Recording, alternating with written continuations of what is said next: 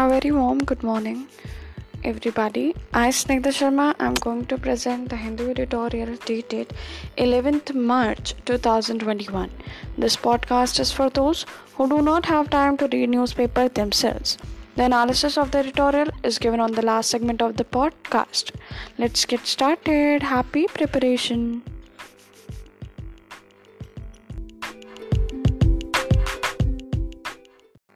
The very first article is Tectonic Turbulence in Dravidian Politics. This article is written by Narayan Lakshman.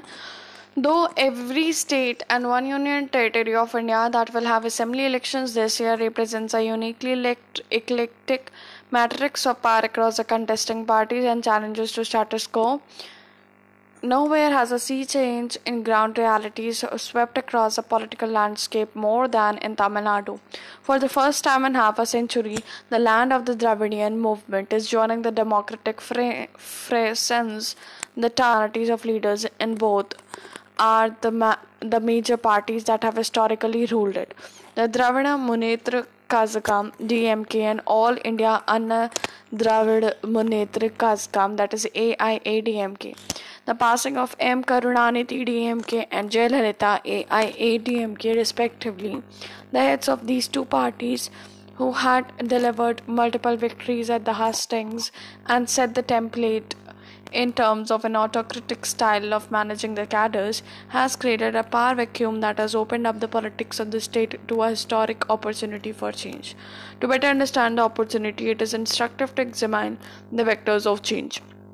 Inheritance of leadership. First, retaining our focus on the DMK and AIADMK, there has been a dramatic shift in the fundamental nature of leadership. It is true that DMK has had a more successful business continuity plan. Its current president, M.K. Stalin, was a duly anointed successor to step into his father's shoes after Karunanidhi's passing. Karunanidhi's final gift to his party, the orderly transition of the mantle of the leadership to his son, helped swiftly see off an early challenges to Mr. Stalin from older sibling and southern region strongman M.K. Elagiri. However, despite Mr. Stalin's many years of experience in Tamil Nadu as a mayor of Chennai, MLA, Minister for Rural Development and Local Administration, Deputy Chief Minister, Leader of the Opposition, and since August 2018, the President of his party, is yet to deliver a single state assembly election victory. Karunanidhi led the DMK to victory in elections no fewer than 10 times. By comparison, there remain unanswered questions about whether Mr. Stalin could rise to the formidable standards of his fathers in terms of organizational shrewdness and personal charisma, at least in the realm of state politics. It augurs well for Mr. Stalin that he presided over the DMK's thumping victory in the parliamentary elections in 2019, with the DMK and its allies capturing 38 out of 39 seats in play. But will voters be convinced by Mr. Stalin's promise of leadership to the extent that they will vote the same way in 2021 as they did 2 years ago? Contrarily, the AIADMK, as it remained after the passing of Jayalalitha, was a pale shadow of its former self. The responsibility for that rests squarely on the shoulders of the late leader herself. For it was Jayalalitha who systematically degraded at least 4 rungs of potential future leaders beneath her within the party organization. It was Jayalalitha who institutionalized a culture of abject servility and compulsory public displays of fealty and subservience to her persona. Among every member of a party, high or low, more than that, she formalized an unapologetically dictatorial style of decision making within the party and within the government when the AIADMK was in power, making a mockery of whatever party and administrative structures were in place.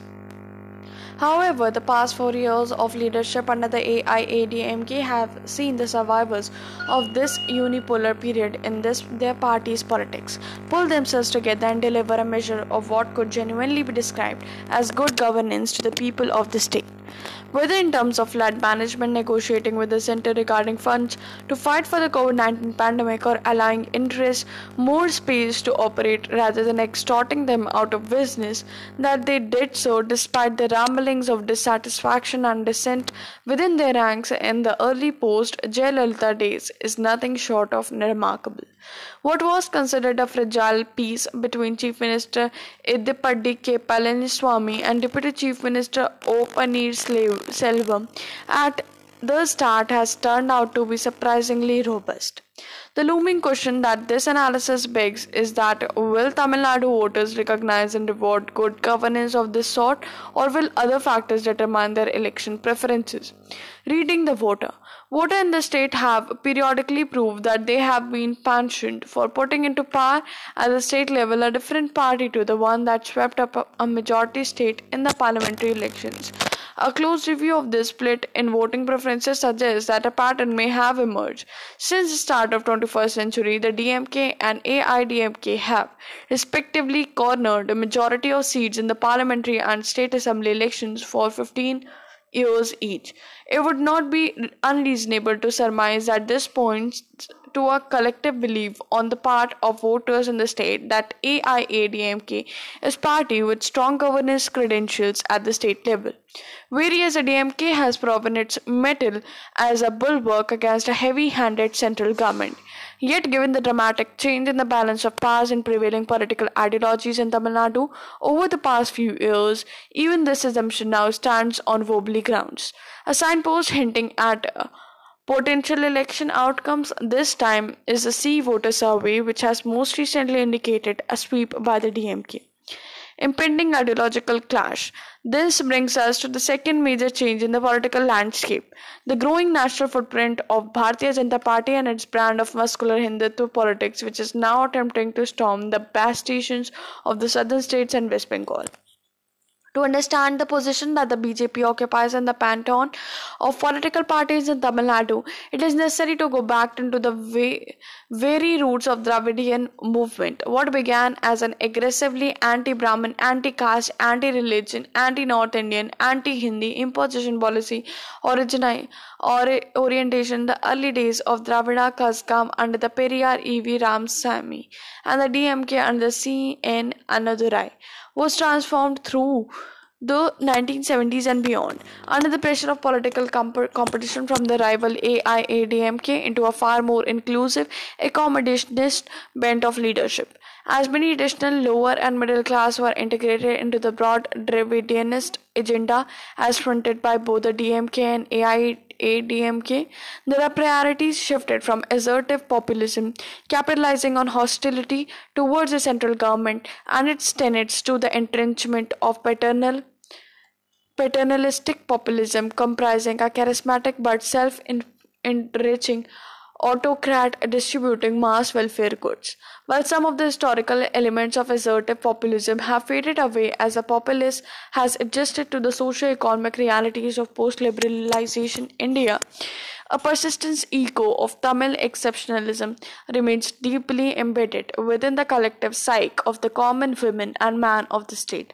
Not only does this exceptionalism have to do with the uniqueness of the Tamil language, traditions, cinema, rural subcultures, and the complexities of caste politics, but there is also a shared visceral aversion to the idea of Tamil people genuflecting to the diktats of a distant Hindu-speaking upper caste and Hindu-dominated government in New Delhi. To an extent, the amplified preference for ideologically committed leaders who are exceptionally skilled at managing the party organization is inconsistent with the quality and tenor of leadership seen in AIADMK recently. The concern over political arrangements that might dilute the prospects for realizing the dreams of Tamil exceptionalism is also inconsistent with the AIADMK's election alliance with the BJP. The BJP has done itself few favors in terms of its own political positioning in the the state as it has tried to score points on issues relating to Hindutva politics rather than Dravidianism. If a majority of voters are fundamentally hostile to the Singh Parivar ideology, why would they care? Ultimately, the notion of perceived exceptionalism, bolstered by a strong preference for regional politics capable of pushing back against overzealous homogenizing ideologies of national parties, could be the wind beneath the wings of the DMK at the hustings next month.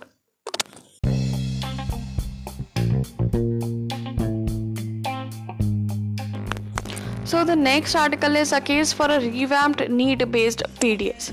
There should be political will to take this step, which would reduce the subsidy bill and the scope for leakages. This article is written by T. Ramakrishnan. The Economic Survey tabled in Parliament in January rightly flagged the issue of growing food subsidy bill, which is, in the words of the government, is becoming unmanageably large. The reason is not far to seek. Food subsidy, coupled with the withdrawal of food grains by states from the central pool under various schemes, has been on perpetual growth trajectory. During 2016 to 17 to 2019 to 20, the subsidy amount clubbed with the loans taken by the Food Corporation of India under the National Small Saving Fund, that is NSSF, towards food subsidy was in range of 1.65 lakh crore rupees to 2.2 lakh crore. In future, the annual subsidy bill of the centre is expected to be about rupees 2.5 lakh crore.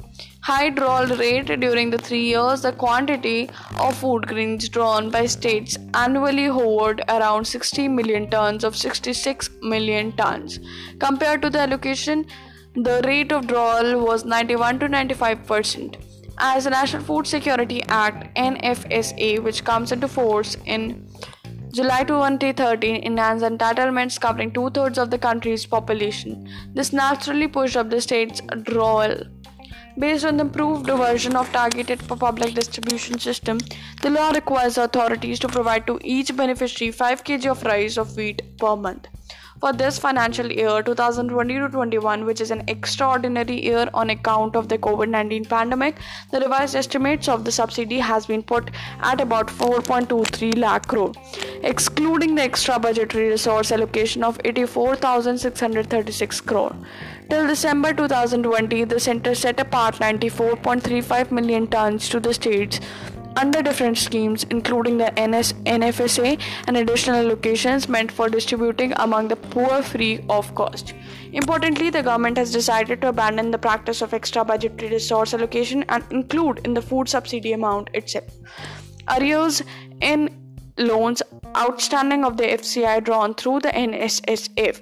Even in the figures of revised estimates for 2020 to 21, the arrears constitute a portion. Issue prices and politics. It is against this backdrop that the survey has hinted at an increase in the central issue price, that is CIP, which has remained at rupees 2 per kg for wheat and rupees 3 per kg for rice for years. Though the NFSA even in 2013 envisaged a price revision after 3 years. What makes the subject more complex is the variation in the retail issue prices of rice and wheat. From NIL in states such as Karnataka and West Bengal for priority households and Antyodaya Anna Yojana ration cards holders, rupees 1 in Odisha for both categories of beneficiaries to rupees 3 and rupees 2 in Bihar for 2 categories, according to an official document. Needless to say, in Tamil Nadu, rice is given free of cost for all categories. This includes non-PHH. The centre, by stating through the survey that it is difficult to reduce the economic cost of food management in view of rising commitment towards food security, does not want the NFSA norms to be distributed, but a mere increase in the CIPs of rice and wheat without a corresponding rise in the issue prices by the state governments would only increase the burden of state, which are even otherwise reeling under the problem of a resource crunch. Political compulsions are perceived to be becoming in the way of the centre and the states increasing the prices. The politics of rice has been an integral feature of the political discourse. Promises by Dravid Munnetra Kazhagam in the 1967 assembly elections in Tamil Nadu, 3 measures approximately 4.5 kg at 1 rupees, and Telugu Desam Party during the 1983 in Andhra Pradesh rupees 2 per kg captured the imagination of the voters. One should ponder over the advisability of keeping so low the retail prices of food grains at fair prices shops. Even after the passage of nearly 50 years and achieving substantial poverty reduction in the country, as per the Rangarajan Group's estimates in 2014, the share of peoples living below the poverty line in 2011 population was 19.5, about 36 crore. Recast the system. In this context, it is time the center had a relook at the overall food subsidy system, including the pricing mechanism. It should revisit NFSA norms and coverage. An official committee in January 2015 called for decreasing the quantum of coverage under the law from the present 67% to around 40% for all ration card holders drawing food grains. A give-up option, as done in the case of cooking gas cylinders, can be made available. Even though states have been allowed to frame criteria for the identification of PHH card holders, the center can nudge them into pruning the number of such beneficiaries. As for the prices, the existing arrangement of flat rates should be replaced with a slab system. Barring the needy, other beneficiaries can be made to pay a little more for a higher quantum of food grains. The rates at which these beneficiaries have to be charged can be arrived at by the center and the state through consultation. These measures, if properly implemented, can have a salutary effect on retail prices in the open market. There are no two opinions about reforms implemented in the PDS through various steps, including end-to-end computerization of operations, digitalization of data digitalization of ration card holders, seeding of Aadhaar, and automation of the price shops. Yet, diversions of food grains and other chronic problems do exist. It is nobody's case that the PTS should be dismantled or in-kind provision of food subsidy be discontinued. After all, the center itself did not see any great virtue in the direct benefit transfer mode at the time of giving additional food grains free of cost to the states during April-November last year as part of the relief measures during the pandemic. A revamped need-based PTS is required not just for cutting down the subsidy but also for reducing the scope for leakages. Political will should not be found of wanting.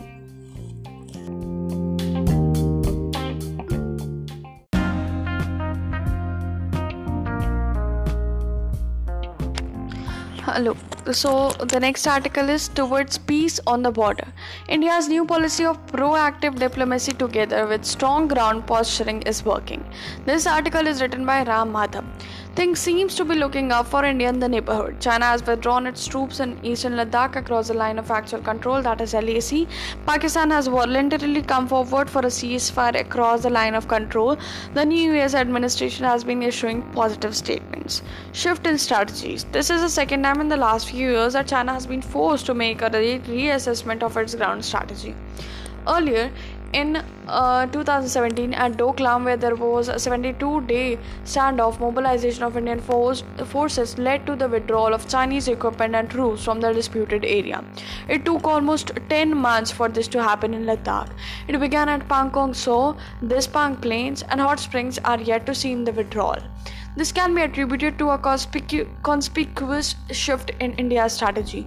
Prior to 2014, India used to engage in diplomacy and close matters through a quiet give and take in such a conflicts along the LAC. In 2013, India was allegedly forced to dismantle some military structures as a part of resolution process when China encroached into Dispang Valley. Indian troops used to generally avoid a face-off. That was a kind of peace we managed to maintain along the LAC.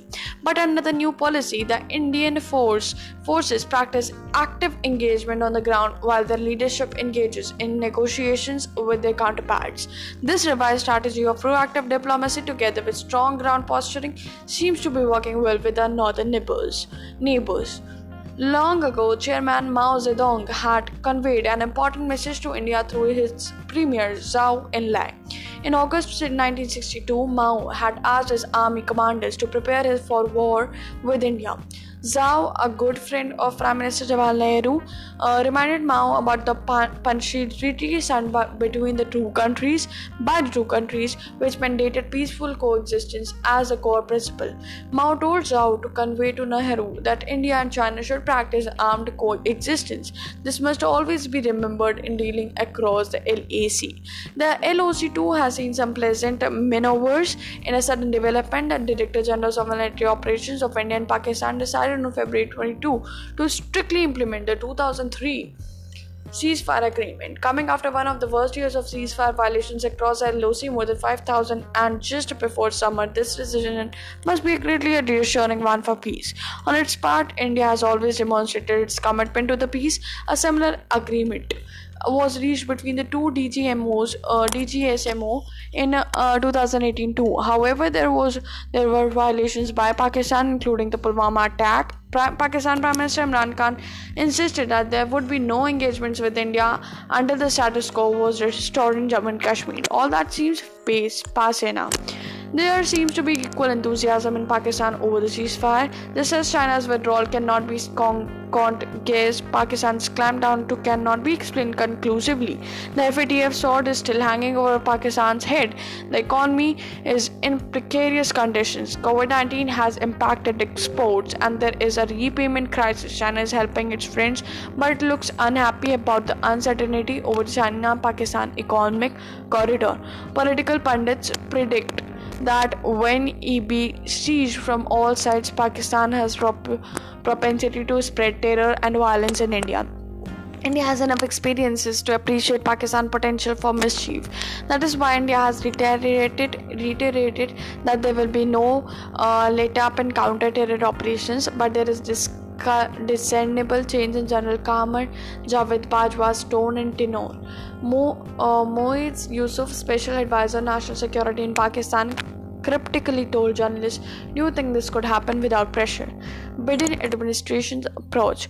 Pakistan must be under pressure from India, the new US administration as well as China. There are indications that the Biden administration will adopt a nuanced approach with China. In its own economic and strategic interests, China would prefer to give that a chance. It probably wants Pakistan also to fall in line. Contrary to fears, the Biden administration seems to be largely siding with India in its South Asia policy. We are concerned by Beijing's pattern of ongoing attempts to intimidate its neighbors. As always, we will stand with friends, we will stand with partners, we will stand with allies. A State Department official stated recently on the border standoff. In another statement, the US State Department said it welcomes the step taken to return Jammu and Kashmir to full economic and political normalcy consistent with India's democratic values. India should seize this opportune moment. Taking a leaf out of Vajpayee's statement in 2003 may not be a bad idea.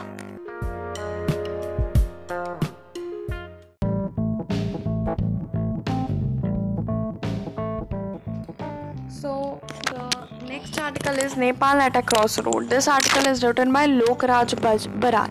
Politics in Nepal took a dramatic turn following two significant decisions made by the Supreme Court on February 23rd and March 7, 2021.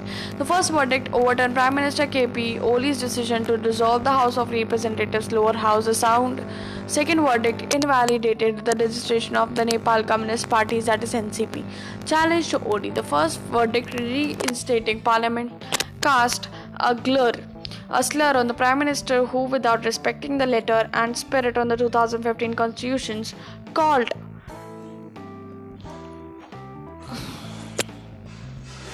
dissolved the lower house and called for a general elections to be held, which was an irony given the huge majority in his favor. Mr. Oli in fact wanted to marginalize his party detractors, especially Pushpa Kamal Dahal Prachanda and Madhav Kumar Nepal, as they were challenging him for his arrogance and flawed style of governance. This was also a conflict between the communist pattern of conducting party affairs, as Lenin did, while maintaining democratic centralism and multi-party parliamentary system that stresses on accountability and tolerance. Mr. Oli tried to run the show in his own way, maintaining the huge electoral mandate gained by the party in 2017 was due to his own popular image, yet pointing fingers at his party colleagues for not allowing him to function effectively. He opted to dissolve parliament. There was overwhelming public opinion against this decision, including by former chief justices. Hectic political campaigns, both for and against dissolution, followed. As of the mid-term elections were around the corner, Mr. Oli claimed that this court could not enter into the political domain, as this was not exclusively a constitutional issue that needed new interpretations. But to their credit, Mr. Oli and his followers accepted the court's decision with grace. One positive aspect of the episode was a broad national unity forged against Mr. Oli's unconstitutional move. Nearly all the political parties, intellectuals, civil society leaders, legal professionals, and sections of the media made this a common cause for democratic safeguard. Following a two-track policy toward dissolution, the Nepali Congress, the main opposition party, passed a formal resolution against the dissolution, but its president Sher Bahadur Deoba wasn't as vocal against the dissolution as his senior colleagues. Mr. Deoba played the role of reluctant opposition leader because the case was subjudiced, and also perhaps because he wanted to play an effective role during the elections in case the court ruled in favor of dissolution. The Janata Samajwadi Party also followed a wait-and-watch policy, as the NCP was still not legally split into two parties, one led by Mr. Oli and the other led by Mr. Prachanda and Mr. Nepal. Thus, when the NC and JSP were approached by Mr. Prachanda and Mr. Nepal for devising a joint strategy against Mr. Oli or for forming a government, after reinstatement of the lower house, the leaders of the two parties asked Mr. Prachanda and Mr. Nepal which party they belonged to, as the legal status of the NCP would remain unchanged after restoration of parliament. The Election Commission did not make any decision to determine the status of the NCP in either Mr. Oli's favor or in Mr. Prachanda and Mr. Nepal's favor, despite the fact that the Prachanda Nepal group submitted a list of 40% central committee members required to split the NCP. According to the two leaders, the commission didn't take any decision due to pressure from Mr. Oli. Muddied political scenario. What was more surprising was the court's second decision rejecting the existence of the NCP, which was formed when the Communist Party of Nepal, that is Unified Marxist-Leninist, and the Communist Party of Nepal Maoist Center came together. The court said two parties would return to the pre-merger state with separate identities and symbols. The timing and content of the decision was significant. The verdict, which came on the day the reinstated parliament was meeting, added confusion and complexity to the already muddied constitutional politics. Now Mr. Oli is the chairman of the CPN, that is UML, and Mr. Pachand heads the CPN Maoist Center. Since many leaders and members of different organs of the integrated party were elected as NCP members, what will be their new party identity? Will Mr. Nepal or any other person belonging to the previous CPN UML join Mr. Oli, or can the present minister belonging to the former CPN Maoist Center continue in government when both parties have legally, if not politically, parted ways? The alternative is to split the CP and UML in order to integrate with the Maoist Center under a new party name. Possible scenarios. A new development have offered a few possibilities for coalition politics. First, the CP and UML, led by Mr. Oli, is incapable of forming a government on its own strength of 120 members, which includes members of the Madhav Nepal group. If the NC decides to sign with Mr. Oli's CPN UML that he or the NC can form the government, many NC members are not well disposed towards Mr. Oli because of his authoritarian style and past deeds. Although the Madhav groups will under pressure to obey the whip, it seems unlikely that it will support Mr. Oli even under pressure.